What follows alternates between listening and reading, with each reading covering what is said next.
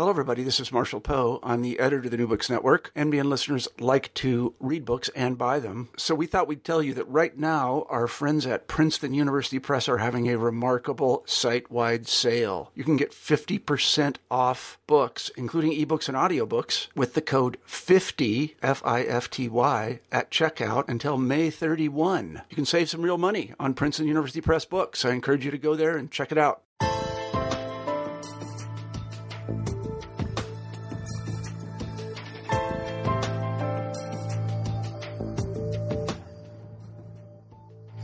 Hi, and welcome to New Books in Genocide Studies, part of the New Books Network of podcasts. My name is Kellen McFall from Newman University, and I'm the host of the show. Each month or so, I interview an author of a new or recent book in genocide studies. Today, I'm thrilled to welcome Scott Straus back to the show. This is Scott's third time on the show. He's a professor of political science at UW-Madison, and he's the author and editor of several books about mass violence and human rights. Today, we're going to talk about his new books, Fundamentals of Genocide and Mass Atrocity Prevention, published by the U.S. Holocaust Memorial Museum. The book is a slim but powerful examination of what we know and what we don't know about preventing mass violence. Meant in particular for people interested in influencing or formulating policy, it's also worth reading just to get a feel for the state of the field. Scott surveys an enormous amount of literature concisely and carefully, and I'm greatly looking forward to talking with him about it. So, with that, Scott, thanks for being with us. Thanks for being back with us on New Books in Genocide Studies, and welcome to the show. Thanks so much for having me again. Scott, why don't we start I know you did this before, but I know we have many listeners who probably have joined the podcast since then, so why don't we start just by giving you a chance to give a little bit about your background and how you became a scholar of genocide and mass atrocities. Yeah, absolutely. So, my interest really starts from when I was a journalist, and I was living in East Africa in the mid-1990s, and I covered the war in what's now Congo, then Zaire, which really was the aftermath of the genocide in Rwanda, and sort of what I experienced as a reporter, the kinds of stories I heard, and then, subsequently time in Rwanda that I spent, and also Burundi at that time, really just kind of generated these big questions in my mind, like, why do these horrible mass violence and genocide cases happen? Why do people commit this harm? What happens in a society? How do you deal with it, etc.? And then I went to graduate school in political science and made that the focus of my dissertation and a lot of my training. And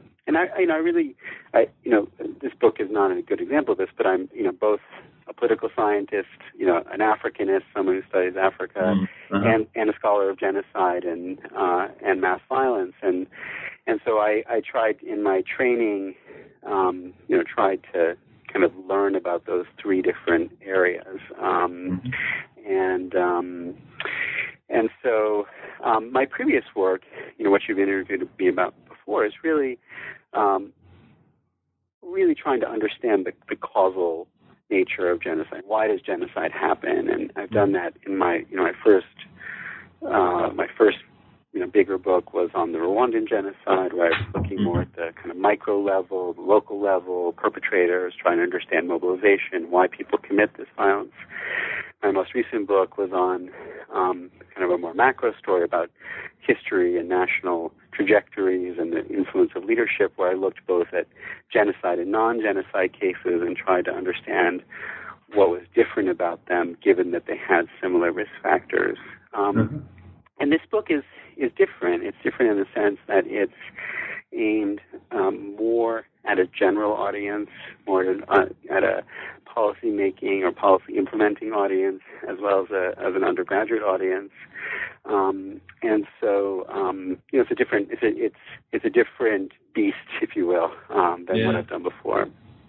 So let's jump into the book. And I should say to the listeners that there's a significant chunk of this book that really is attempting to explain how genocides happen and how perpetrators behave and what motivates perpetrators. And I'm going to while we'll address that a little bit, I'm going to skip over that to favor some of the later parts of the book because, as Scott says, the interview that we did over his last book covers some of the same ground. So let's start, Scott. I've got in my notes kind of this vague question. What is this book about? In other words, you title the book Genocide and Mass Atrocities. What do you mean by these, and why did you settle on those rather than others?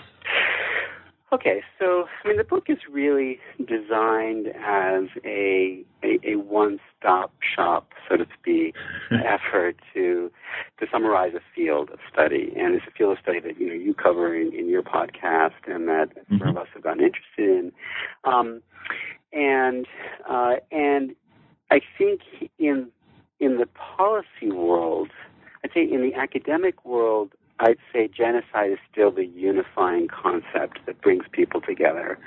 I'd say, and perhaps mass killing.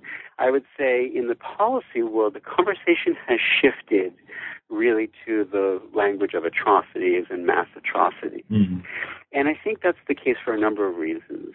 One is that the term genocide as a term that can guide policy in real time has a number of limitations, which we can talk about if you want. And the term atrocity is a broader concept, or mass atrocity is a broader concept, allows, I think, actors to intervene at an earlier stage. And a lot of the international policy tools have been, conditioned not on just genocide, but on a broader range of crimes. So the book, the title of the book, in terms of what it's about, fundamentals of genocide and mass atrocity prevention, I think brings these two things together.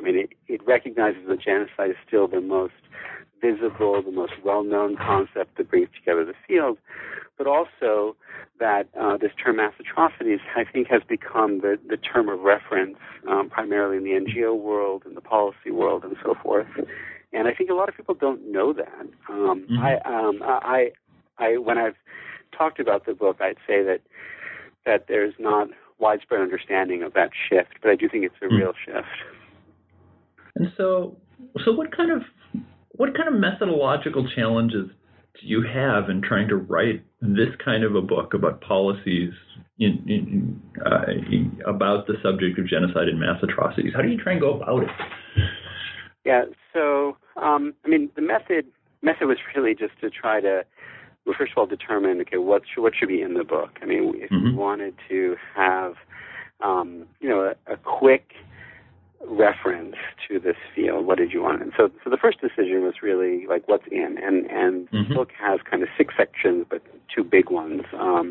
This first is a kind of history of atrocity prevention across the 20th and early 21st centuries. Then this big chunk on, the sort of why genocide happens, what are the kind of national risk factors and what are the short-term triggers and what motivates perpetrators.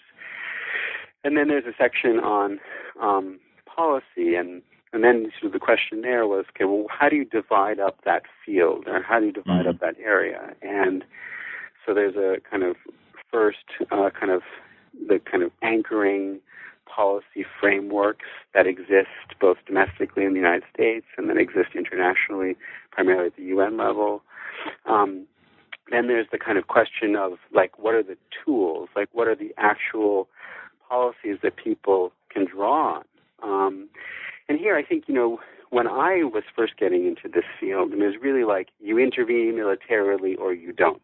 And that was, it was do you do something about genocide or not? And do something meant you send in the troops. And I think one of the things that I learned in this book, and that's reflected in that chapter, is there's a huge range of tools, that some of which are coercive, but not all coercive tools are military ones, some of which are not coercive. Depending on how detailed we can go into some of that. So the sort of next chapter there was sort of looking at the tools. But as a scholar, I also know that there are a lot of problems with these tools, and our understanding of them is very incomplete in the sense that we know that as scholars we know that a lot of times these tools don't work, or they have negative consequences. And And it was I felt a responsibility as a scholar, which makes this, I think, not just a policy book, is not only to kind of outline what the tools are, but then to have another chapter, in this case, third chapter of the section on like, what do we know about the effectiveness of these tools, and what do we know about the kind of problems that they can create? And then there's a chapter on sort of looking at the sort of range of actors. I think, the other thing is that, this is true for many areas of kind of global governance and different kinds of international action, that it's not just states anymore. You've got a number of international organizations, you've got NGOs, citizens, etc., and sort of surveying that. And then the last section is about sort of the aftermath, the kind of, on the one hand, just general questions of rebuilding societies after genocide and mass atrocity. And then, as I'm sure you know, and your listeners do, there's been this, revolution in kind of accountability practices, justice practices, and trying to map that out as well. So to answer your question, the method was really, once we decided what was in the book, the method then became sort of surveying the literature and trying to synthesize that literature about each of the different subject areas. So if it was, let's say, on the tools of prevention and response, it would be looking at all the policy documents, looking at what's been written about them, trying to come up with some categorizations or ways of presenting that and synthesizing that would be quick but accurate. And so I wasn't generating, usually when someone asks me about methods, it's like, well, how do you generate new information, or how do you identify something causally, or what's your research design? I wasn't generating new data here, and I wasn't really trying to come up with a new theory or anything like that. What I was really trying to do was synthesize the literature, but then put a kind of critical spin on it and sort of say, okay, given where we are, where does that leave us, and what should we be thinking about for the future? It's really an exercise of synthesis. That was really my method, rather than generating new data or new information.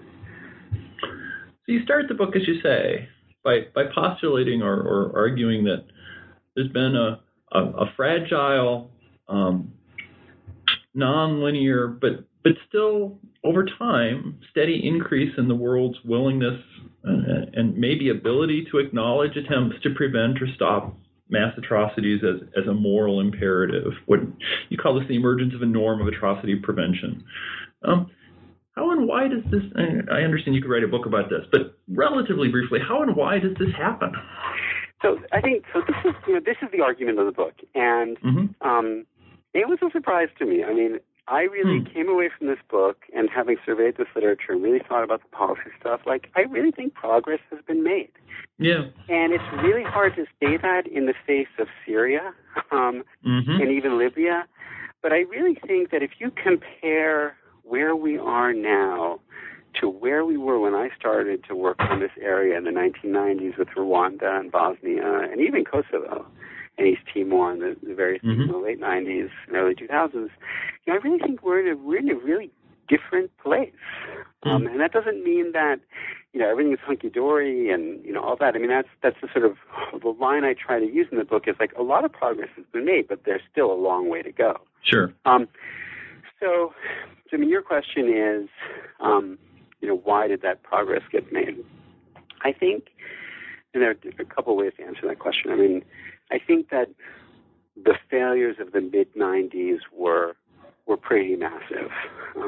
We came out of the Cold War with a naive optimism about a new world order that led to kind of Somalia, which was its own set of problems, and then the Iraq War and the efforts to protect Kurds and Shia there, which also had its own problems. But really, Rwanda and Bosnia in the back to back in the mid-1990s were such, I think, massive international failures that it really, I think, stained a lot of people's consciousness, like that we need to have a different approach to international affairs if that's what we're going to allow to have happen. Mm-hmm. So I think it shaped citizens. First of all, I mean, in our world, it sort of launched a scholarly field. I think the whole comparative study of genocide came out of that moment. I mean, I shouldn't say it only came in. There was a whole pioneer of group of scholars who were doing this work in the 70s and 80s and even 60s. But I'd say there was this what I've called sort of second generation, or I think a new bunch of people were attracted to this topic from a comparative basis. But outside of the scholarly field, I think within policy circles, I think both people in government, Susan Rice, in the United States government, people like her, who were involved, were in government, during the Rwandan genocide, who ultimately came to think like that was a huge failure. Madeleine Albright, Bill Clinton himself. I mean, these guys went on to say like this is one of the biggest regrets of their administration from a foreign policy point of view. I think within the United Nations, it was hugely embarrassing. I mean, the reality of, well, let's take Bosnia. The Dutch peacekeeper is getting effectively cordoned off by the Serbs while they went out and committed Bosnian Serbs went out and committed, the largest massacre on European soil since World War II. The fact that you had in Rwanda a peacekeeping mission on the ground with a force commander that wanted to be more aggressive and was warning people a couple months before that something bad could happen, and then the reaction was pull out the troops. I mean, when the genocide started. I mean, I think these were hugely important events in government and in these international organizations, and I think finally among citizens, among students, people. I don't know how old you are, but people of my generation, people who maybe some of your listeners who I think were very taken by what happened, and so I think there was a sense like, okay, this is really bad. Like this is something that we shouldn't allow to happen. Then that really shaped the late 90s, where you get these more forceful responses, which was Kosovo, East Timor, Sierra Leone, where you do see, I see sort of the sort of pinnacle of interventionism to prevent genocide and mass atrocities, where you see these collective efforts to intervene militarily. And I think the problem was that there was no.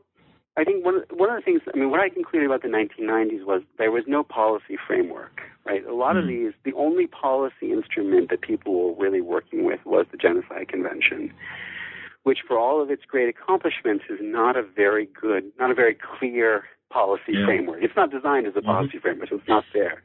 But basically the language is simply, states that ratify the convention are obligated to prevent genocide, but what that specifically means is that they have to go to the competent organs of the United Nations to get the competent organs of the United Nations to prevent genocide. But what exactly that means, whether or not genocide can be defined and labeled in real time, all these issues, I think, were left unanswered by the Genocide Convention. And so you had all of these policy responses to Rwanda, to Bosnia, to Kosovo, to East Timor that in some ways were dancing around the Genocide Convention, but without a really clear, thought-through policy framework.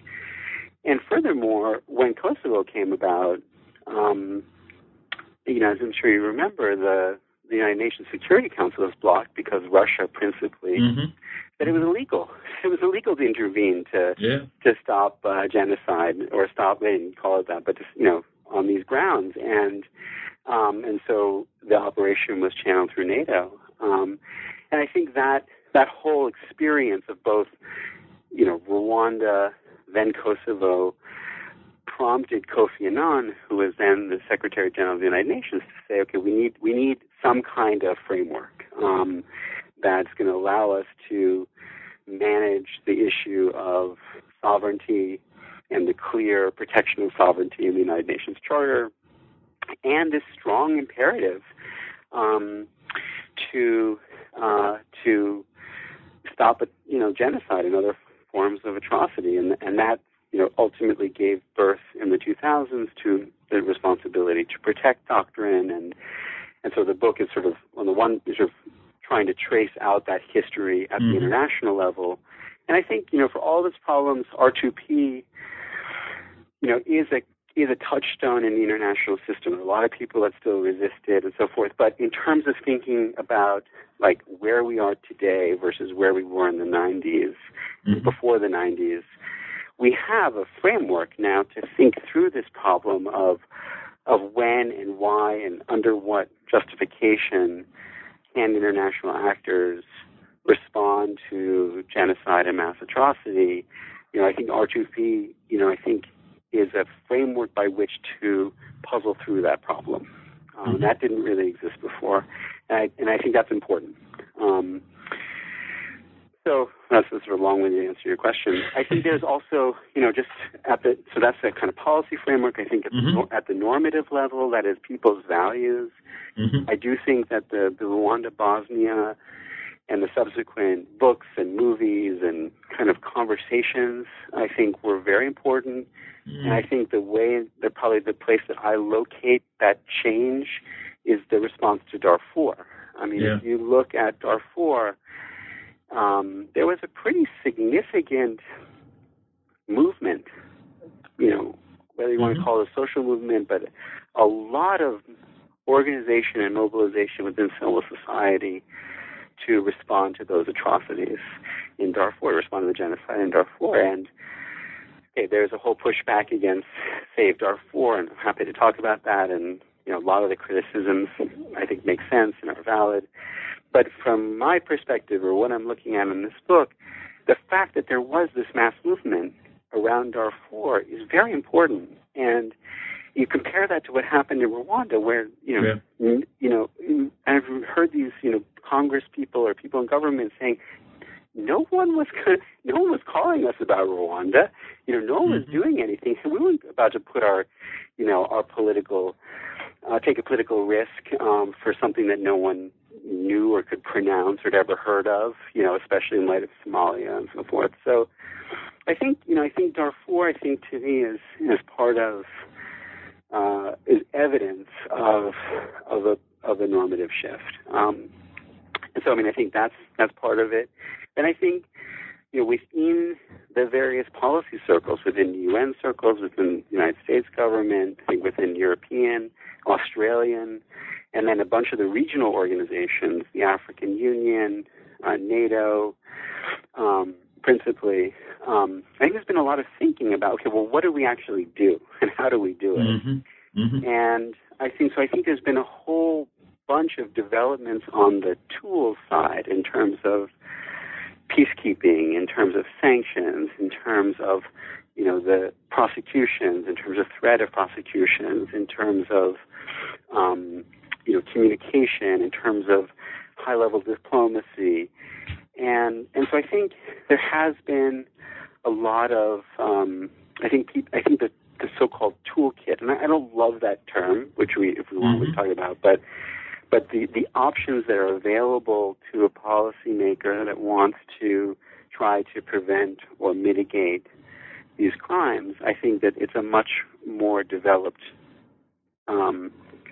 set of approaches than was the case in the 90s and even early 2000s, where, again, I think the framing was like you intervene or you don't.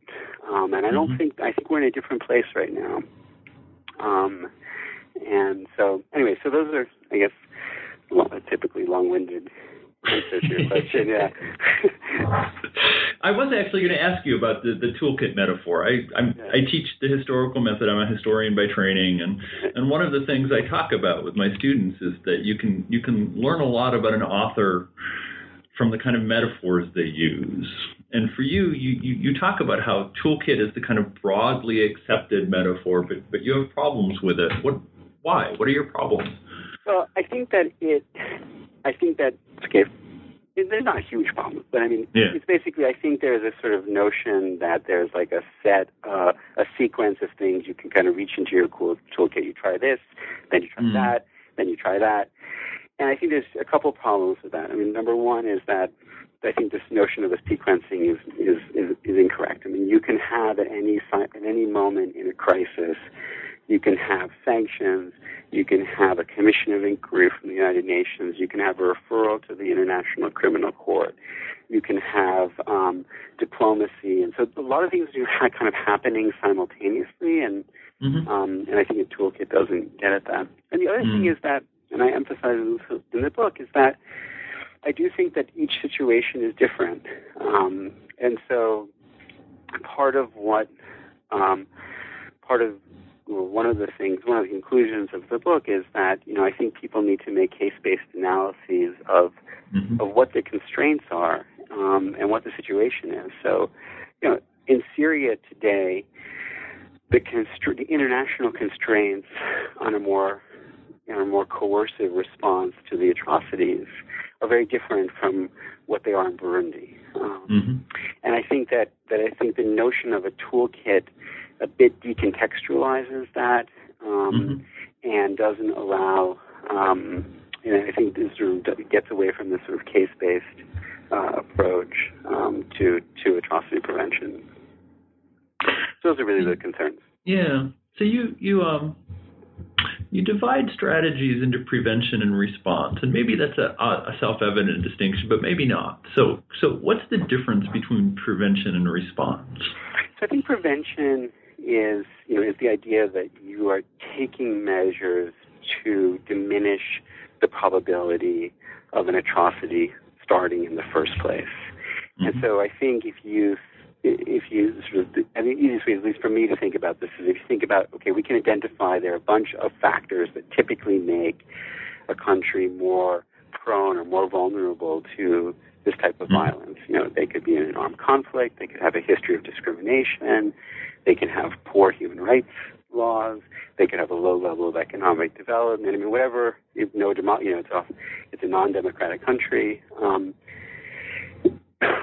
Excuse me.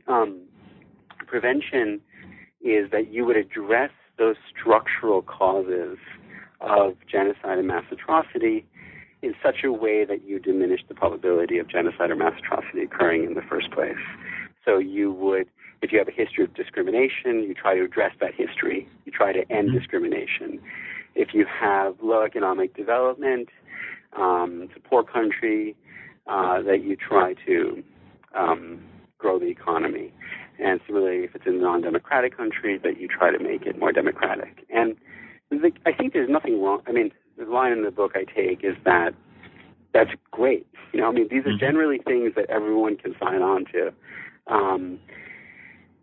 Whether it's ending discrimination, whether it's reducing armed conflict, whether it's increasing democracy, whether it's growing your economy, and so forth. The problem is that those are extremely difficult to do.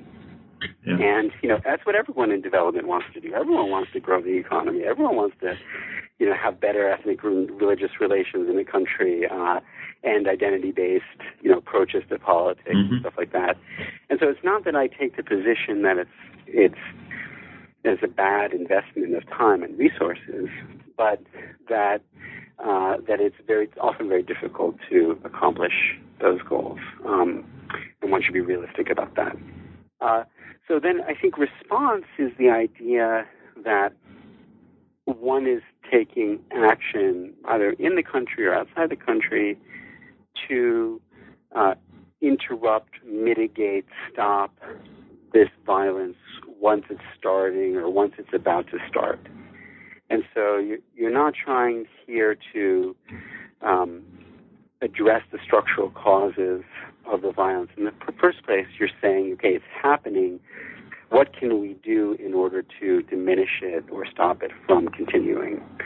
And so that, I think, brings into focus a bunch of other kinds of tools. At the extreme, it can be military intervention, where you're intervening to, protect populations at risk. It can be, diplomacy, it can be prosecution, it can be sanctions, it can be things of that nature, which really don't address the structural causes of violence. Mm-hmm. They really are designed to either dissuade perpetrators from continuing or to actively protect populations who are at risk. And so that's, I think, the distinction. Now, they can go hand in hand, but I do think are fairly different conceptually. Mm-hmm. To what extent, the broad overarching kind of issue I want to get to next is the question of who performs these. Uh-huh. And so I guess to start, to what extent over the past couple decades has prevention, to what degree can you point to case studies where domestic prevention measures, in other words, prevention measures taken within a country or a society or a region, to what extent are there case studies where those kind of measures, as opposed to external, been effective? So I probably would point to, let's say, Kenya. Yeah. So we have, Kenya, we have, and people would disagree with me. Let me just put that out there. Mm-hmm.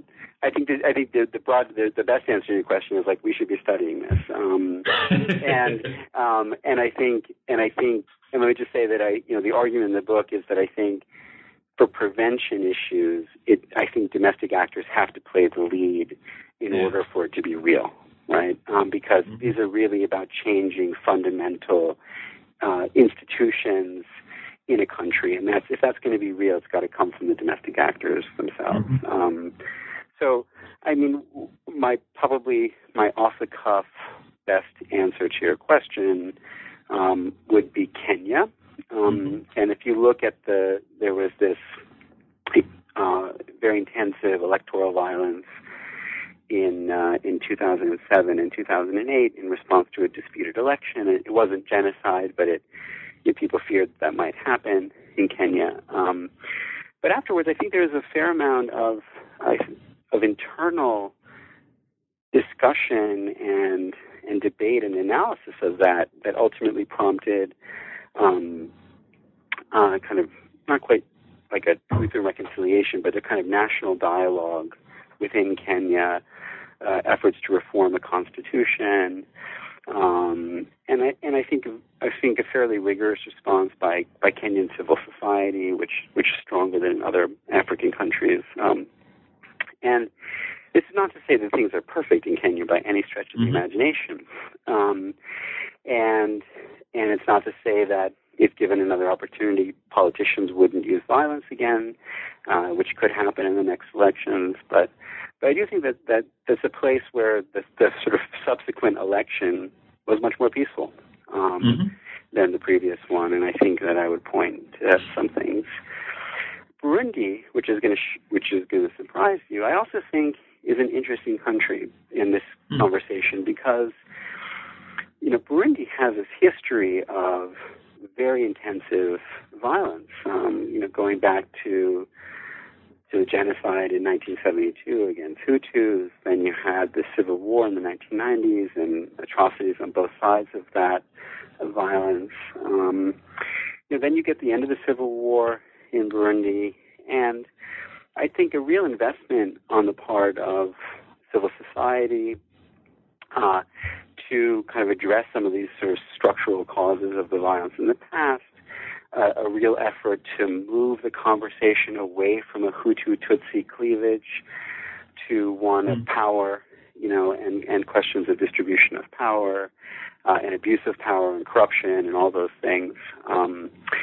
And as Burundi has descended into a political crisis in the last couple of years, especially the last year, I think the risk of violence in Burundi has been extremely elevated. And you see over and over again Burundian actors really resisting, in my mind, resisting efforts at the sort of political efforts to manipulate the crisis and turn it into one of an ethnic conflict between Hutu and Tutsi. And that still may happen.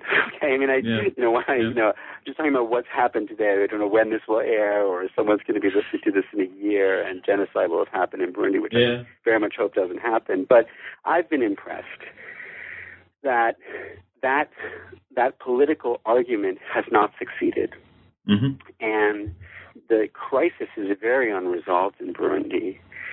But from a kind of genocide point of view, I think that there has been, I think that it could have been a lot worse given Burundi's history than what it's been. And I think some of that is due in part to some of the domestic work that's been done in Burundi. So I'm going to channel my students here because I can hear them in the back of my mind kind of asking the following question. And the question would be, you suggest that in order for prevention measures really to work, there has to be buy-in and participation on the domestic level. And then my students would continue, but isn't it true that often in societies which are predisposed to genocide, prevention measures would ask the people with the power to commit genocide to give up power and to give up authority and to change society in ways that's going to damage their interests? And so then they would say, wouldn't this make it unlikely that domestic prevention measures would actually be implemented? Yeah. What do you think of that line of reasoning? Yeah, no, I mean, well, let me kind of, I'll respond specifically, but just make a macro point, which is, the other thing I think we have to keep in mind, and this is because there's a sub-argument of the book, whether we're dealing with domestic politics or we're dealing with international ones, is like, it's hard to stop genocide. It's hard to prevent it. It's hard to stop it.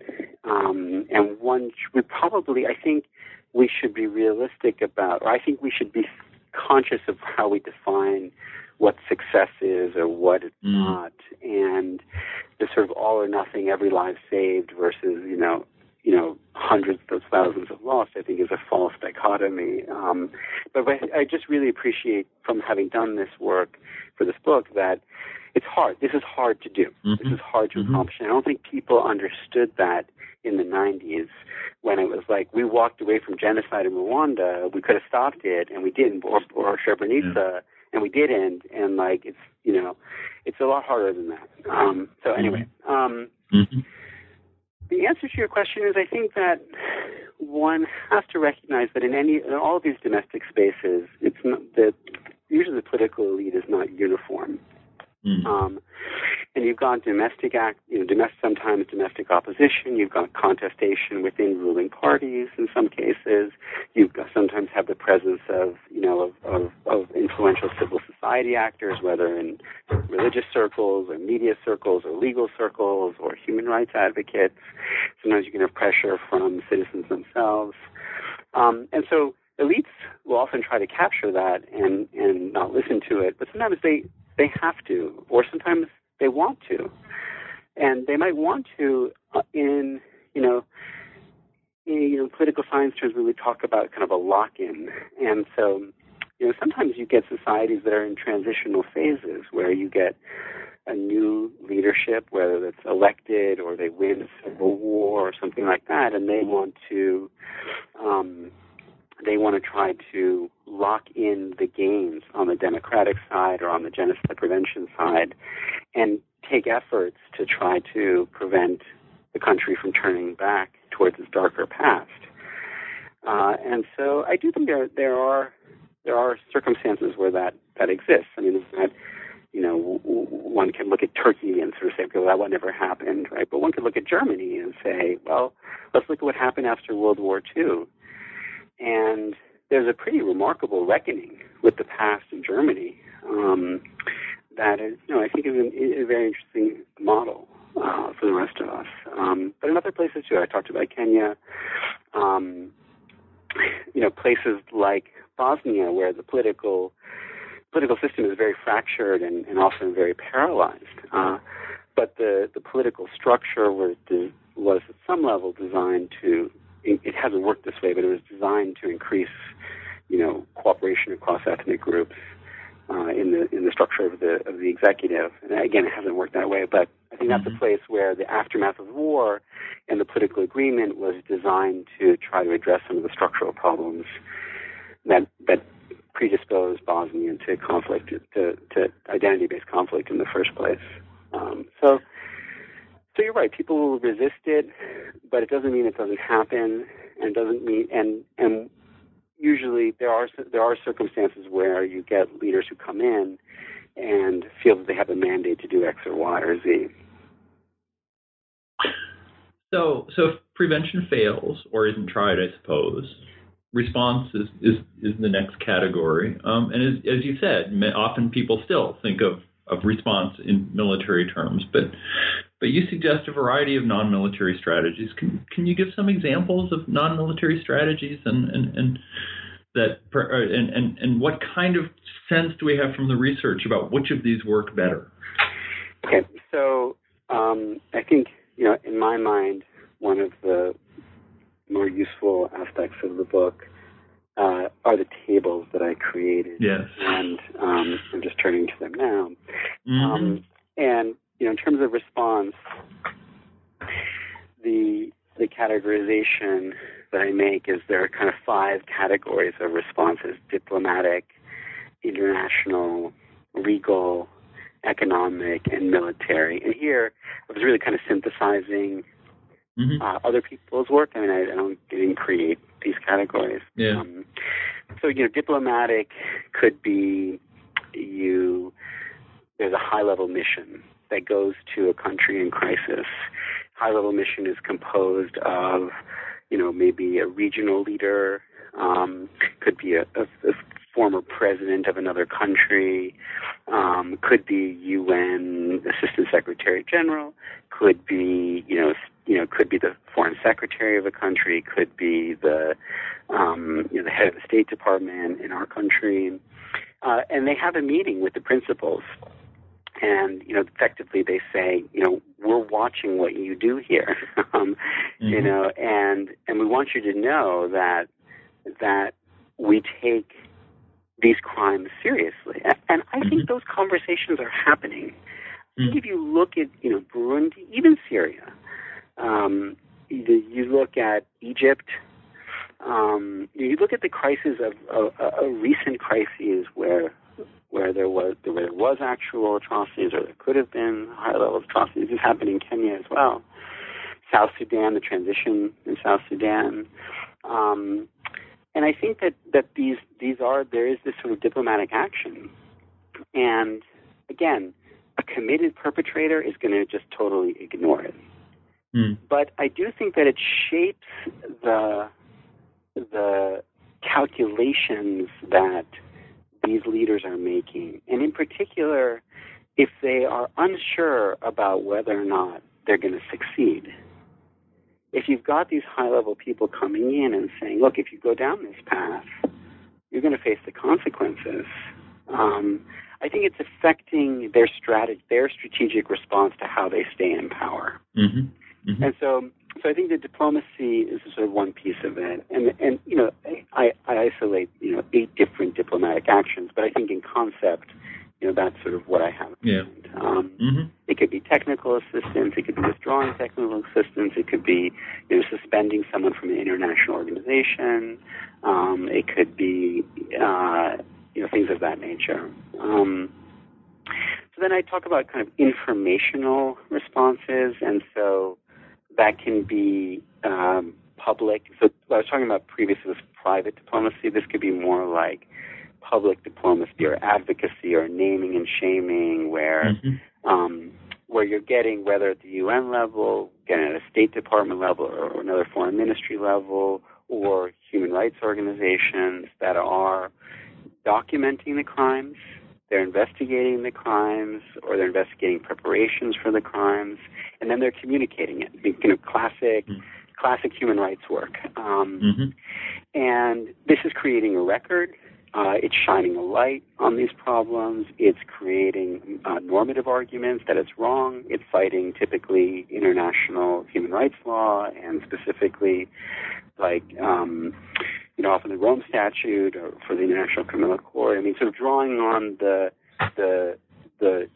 treaty structure that exists from human rights and then investigating these crimes and making a lot of noise about it. I mean, just yesterday, or maybe today, we had, the Commission of Inquiry for Syria calling what's happening to the Yazidis genocide. Mm-hmm. We had, a couple of weeks ago, a Commission of Inquiry on Eritrea that essentially said there have been these, crimes against humanity in the country for 25 years. That's what I mean. And then you look at these reports, it's documented, it's usually credible, and that's a response. Again, a committed perpetrator is going to ignore it. But it also generates usable information that people use. That's what usable information is. I wasn't very articulate, but you get the point. You can take that a little bit, the kind of more coercive versions of that would be kind of countering speech. It could go into jamming radio stations. It could be trying to disrupt communication networks. I mean, this is sort of informational where you're, maybe if there was active perpetration of violence, where if you want from an outside powers point of view, you could try to, interfere with a computer system or interfere with a radio network or something along those lines. But I primarily meant the former example. Yeah. Okay, then there are these kind of legal missions, and here he's sort of blurring into the informational side of it, but where you have investigations that are, I think, designed to prepare the groundwork for legal action and for prosecution, for criminal prosecution. And so, I mean, in a way, some of what I just cited, I think, is a good example of that, where you have these commission of inquiries, like for the Yazidis. And one of the investigators I was listening to this morning is Carla Del Ponte, who's the former prosecutor for the ICTO and the ICTY. And she's basically chomping at the bit, saying, I want to prepare, a dossier to take to the ICC. But the point here is that there are these legal actions now that didn't exist in the 90s at the same level. And at the international level, that's really the ICC. But you also have to look at the string of ad hoc tribunals that have been created for, Sierra Leone and Cambodia and Rwanda and Yugoslavia. You, I think, also have more frequent domestic prosecutions of nationals who are on the soil of a particular country being prosecuted for genocide or atrocity crimes committed elsewhere. You have, I just think that whole structure has really taken off, and that's a response. And that can be used both as a threat, like if you persist down this path, you're going to face prosecution, therefore don't do it, as a kind of deterrence from doing it, or as just an actual accountability mechanism of, if it does happen, doesn't save the people's lives that were harmed, but there is going to be accountability, and then in the future, theoretically, other perpetrators would know that this risk exists. But anyway, there are these legal mechanisms. Okay, then there are economic mechanisms, and here I think sanctions is really the main one. And that can include, at the general level, trade sanctions. It can also be sanctions on particular assets of particular individuals. It can be travel bans on persons. It can be an arms embargo. That's not really economic; it's more military. But some type of sanction. There could be a divestment campaign. It could be a consumer boycott. Those kinds of things. And then there are military ones, and I think the military ones, range from, and here it's primarily coercive, but really, range from peacekeeping, where there's a stronger mandate for civilian protection, to no-fly zones, where you're, preventing people from flying. Could be the creation of a safe area or a safe zone where that's military protection of civilians, or could be an intervention to actually stop a advancing military in order to protect civilians. And then at the far end, it could be regime change, which I'm not advocating. I'm just saying that's an option. So those are some of the things. I think basically the sort of net of this is that there are problems with each of these mechanisms. we don't. I mean, I think the sort of diplomatic, informational, legal ones can carry costs. Well, let's say informational and diplomatic. They don't really carry costs in the short term, and so someone who's fighting to stay in power is probably going to ignore that stuff. You don't know. I don't know. I do think that on the margins, it's going to shape their calculations for how they stay in power.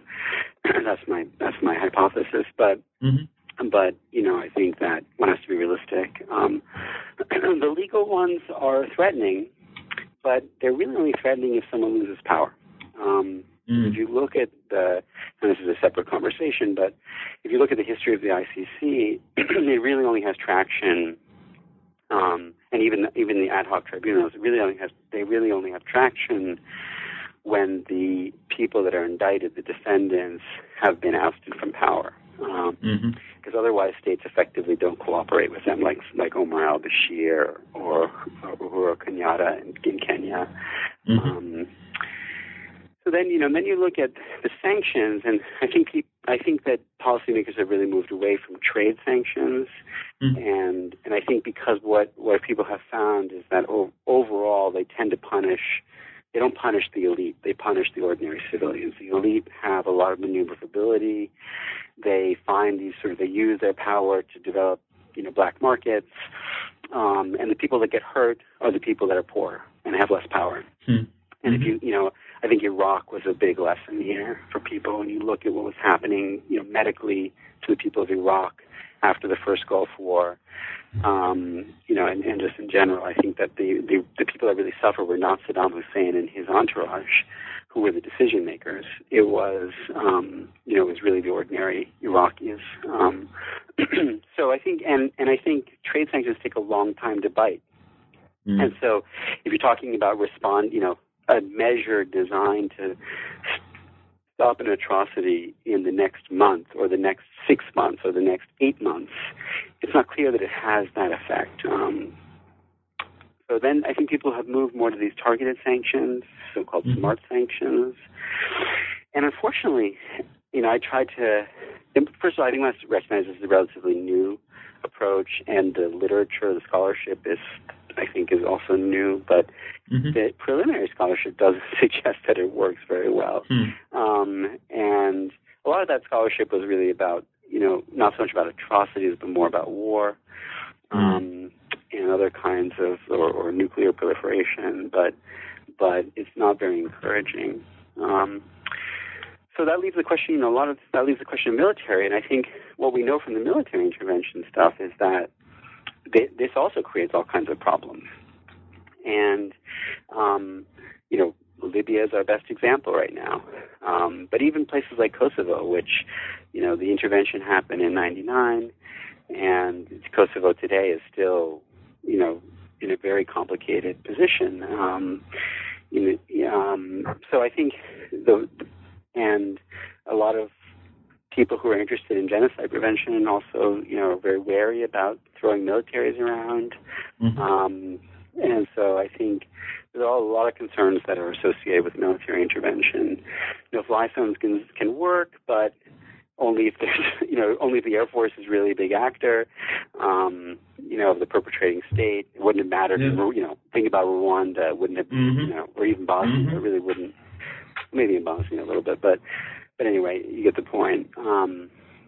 So I think, and I really try in the book to look at each of these squarely and say, look, these are options. They've been developed. They can work in combination. I think they're part of this deeper structure of atrocity prevention that exists today, but we can't shy away from the fact that we don't know if this stuff works in the way we want it to, and that there aren't these unintended consequences from using some of these things, some of these tools, and just sort of look that in the face a little bit. So I think, I hope that this book also reaches, potentially for the next atrocity situation, it can also reach activists. One of the frustrating parts of the Save Darfur campaign from where I sat was that, say in the university, you had lots of students who were, so motivated, cared so much, their hearts were in the right places, but they really didn't know what they were advocating for. I mean, they knew they were advocating to stop genocide, but how do you get from caring to stopping genocide, I think was a big blind spot for that movement. Or, Coding 2012, these kinds of things where you get people who quickly care about an issue, but they haven't really thought through, okay, well, what are the policy options? And I'm also confident that this stuff will change, and that even though I take a snapshot of where we are today and evaluate it, I'm hopeful that there'll be more tools developed. People will keep learning, and so one of the sub-arguments of the book is we really do need to be evaluating this stuff. Yeah, and I want to get to that in a little bit. And we have, 10, 12 minutes, something like that. So it's not a lot of time, but you do spend some time on the issue of putting back societies back together after a crisis. In fact, you use this term, the justice cascade. What does that mean? And I know it's not your term, you're citing someone, but what is this justice cascade? And what has that meant in terms of trying to put societies back together? Yeah, so the justice cascade is a term that was invented by Catherine Zekink and her colleague Ellen Lutz. And I think what they're referring to, or Catherine is referring to in a subsequent book where I think she elaborated very usefully, was that this sort of this growing norm, international norm, that individuals will be prosecuted for major human rights violations that they committed. And the cascade notion is that what started out as sort of early efforts at doing that in Latin America, Romania, Portugal, if I'm not mistaken, has cascaded into this, broader expectation and broader practice that in the aftermath of human rights violations, whether at the domestic level or the international level, that there'll be a kind of criminal accountability, a trial. Specifically what she's referring to as a trial. And I think that's pretty accurate.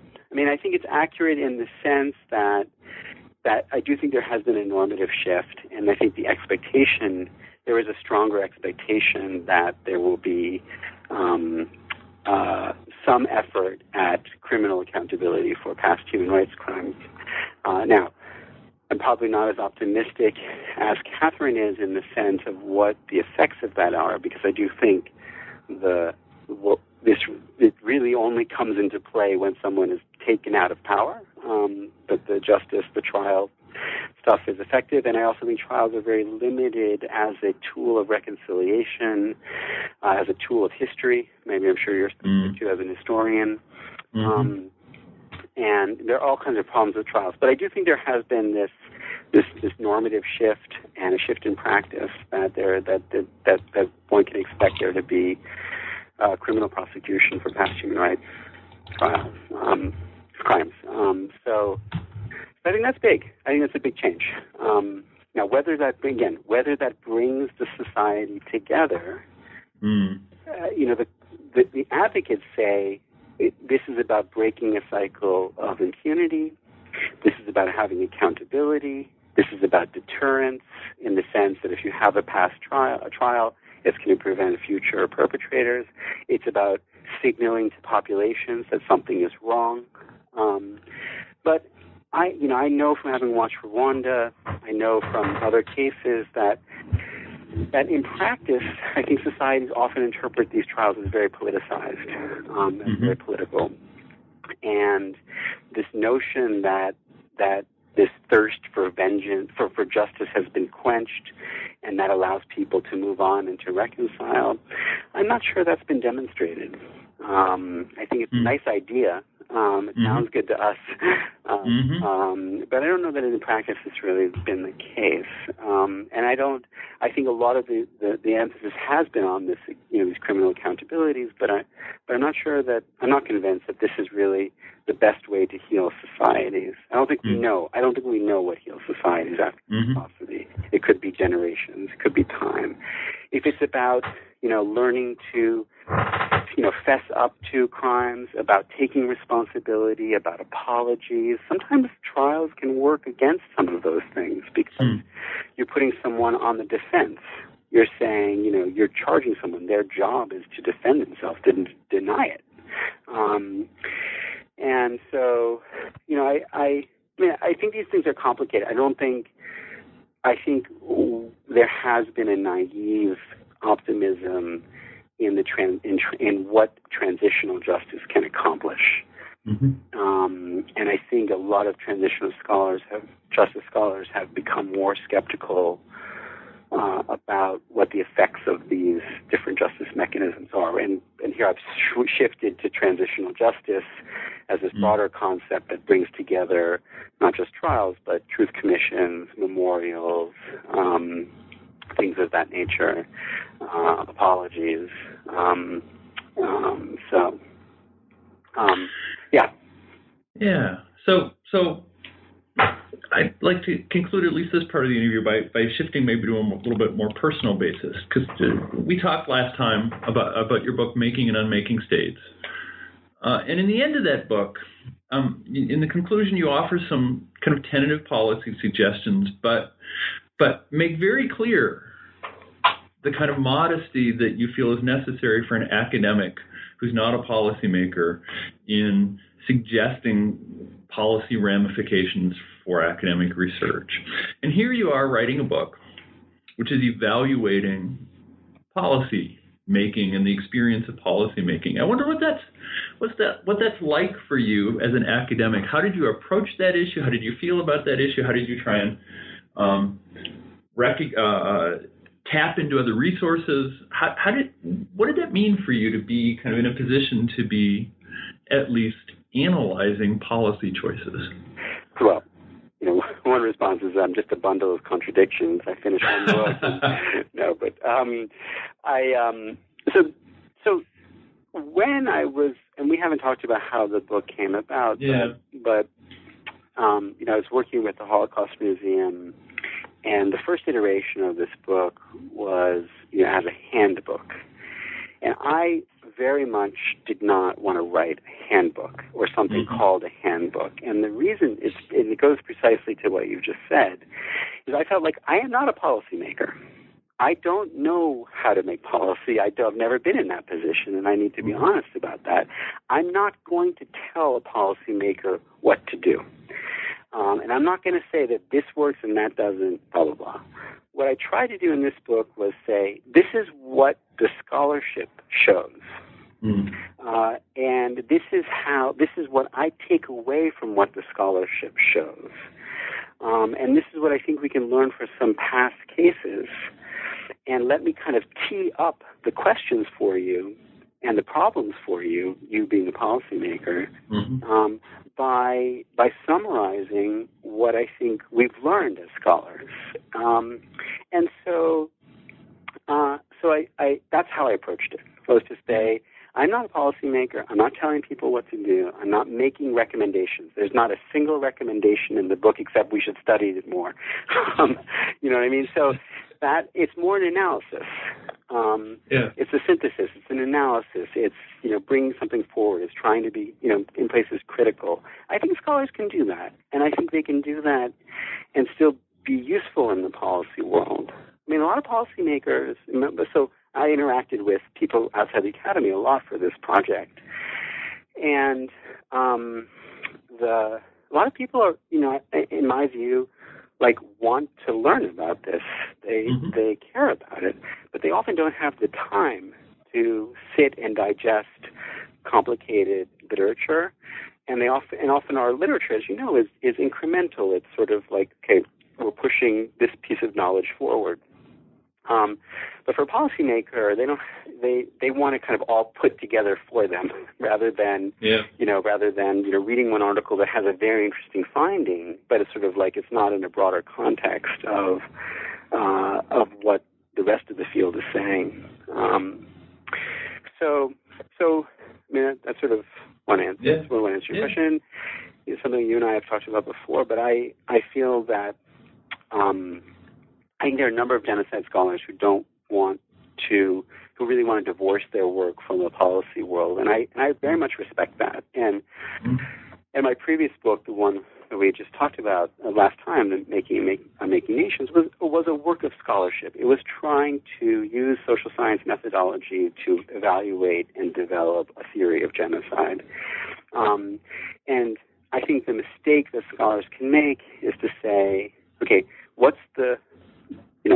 there's a policy world about what we can do to stop genocide, and then that's going to drive my research question. And my research question is going to be shaped by what's politically possible. And I think that's not the way to approach scholarship. I think scholarship, we should put the research question first on its own terms. I've seen people, criticize the work of, historians, and they sort of take away it and say, hey, well, what do we do with this? And it's like, well, that's not the point, Like, if we're going to learn and develop as a field, we need to have pure research. I totally respect that.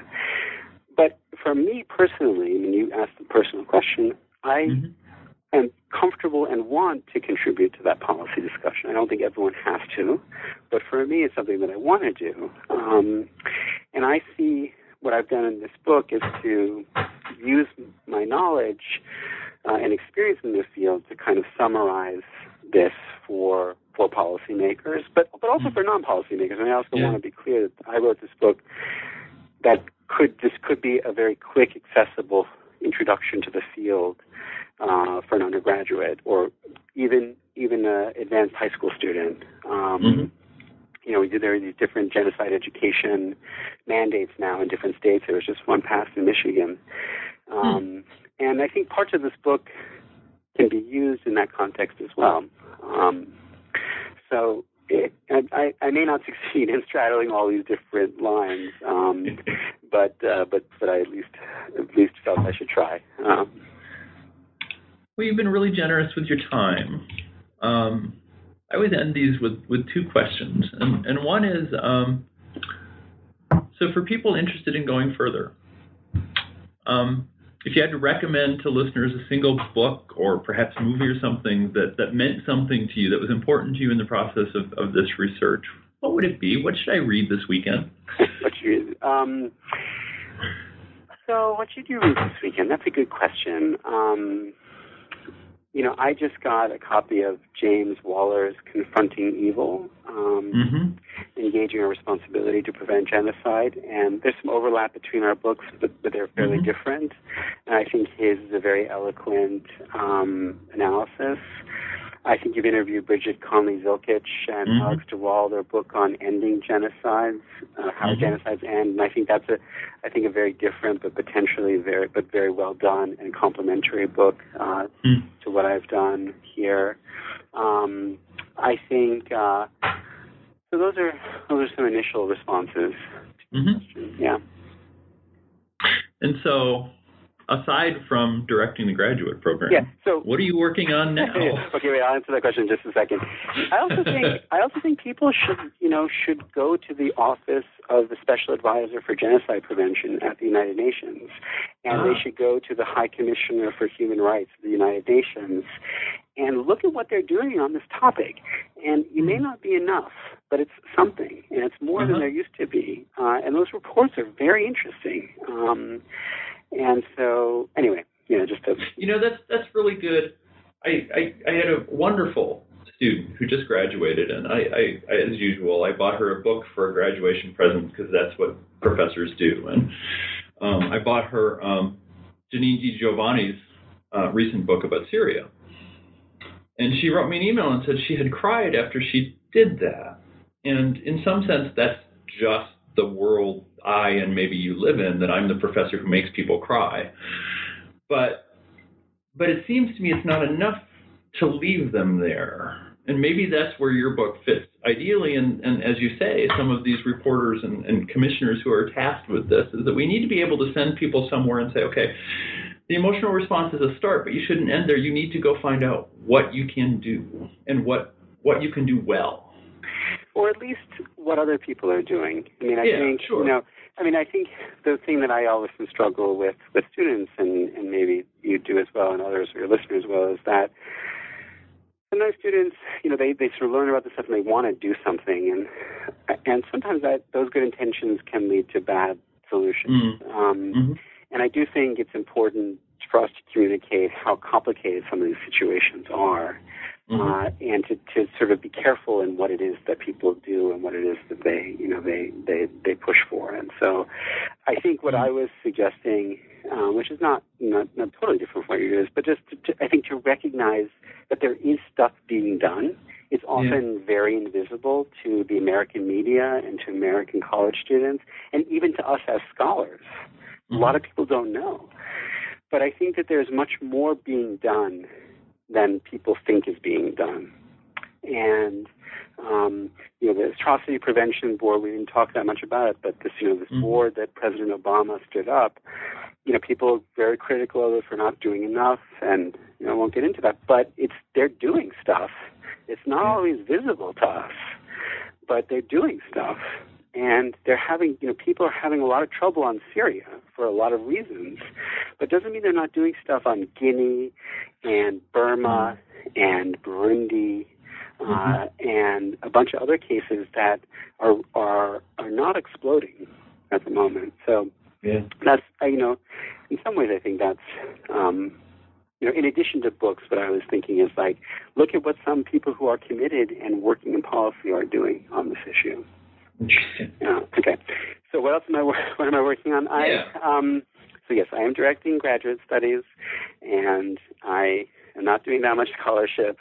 I would like to do a project on sort of rebuilding societies after war and atrocity, and I think that's an area that I think has a lot of literature, but I wanted to take it in a slightly different direction. And there I've been shaped by my experiences in Rwanda, but also Cote d'Ivoire and West Africa, where I spent a lot of time for the Making and Unmaking book, and been kind of watching that. But also it's related to this book, kind of like the aftermath, the sort of final section. Yeah. Well, I hope sometime you get to do that, and I hope when you do, you'll come back on the show. But thanks so much for being with us. I really appreciate it. Thanks so much for having me. It's always a pleasure. You ask great questions. All right. Take care. You've been listening to an interview with Scott Straus, author of Fundamentals of Genocide and Mass Atrocity Prevention. If you enjoyed this interview, you can listen to previous podcasts through iTunes or from the webpage for New Books in Genocide Studies, part of the New Books Network of podcasts. I hope you'll join me next time for a discussion with Lauren Faulkner Rossi about her book, Wehrmacht Priests, Catholicism and the Nazi War of Annihilation. In addition, today's interview with Scott Straus begins an occasional series of podcasts that addresses the question of how genocides end and how they might be prevented or mitigated. James Waller, Carrie Booth Walling, and Bridget Conley-Zilkich will all appear in this series later in the summer. I hope you'll come back for these interviews as well. Until then, thanks for the download and have a great month.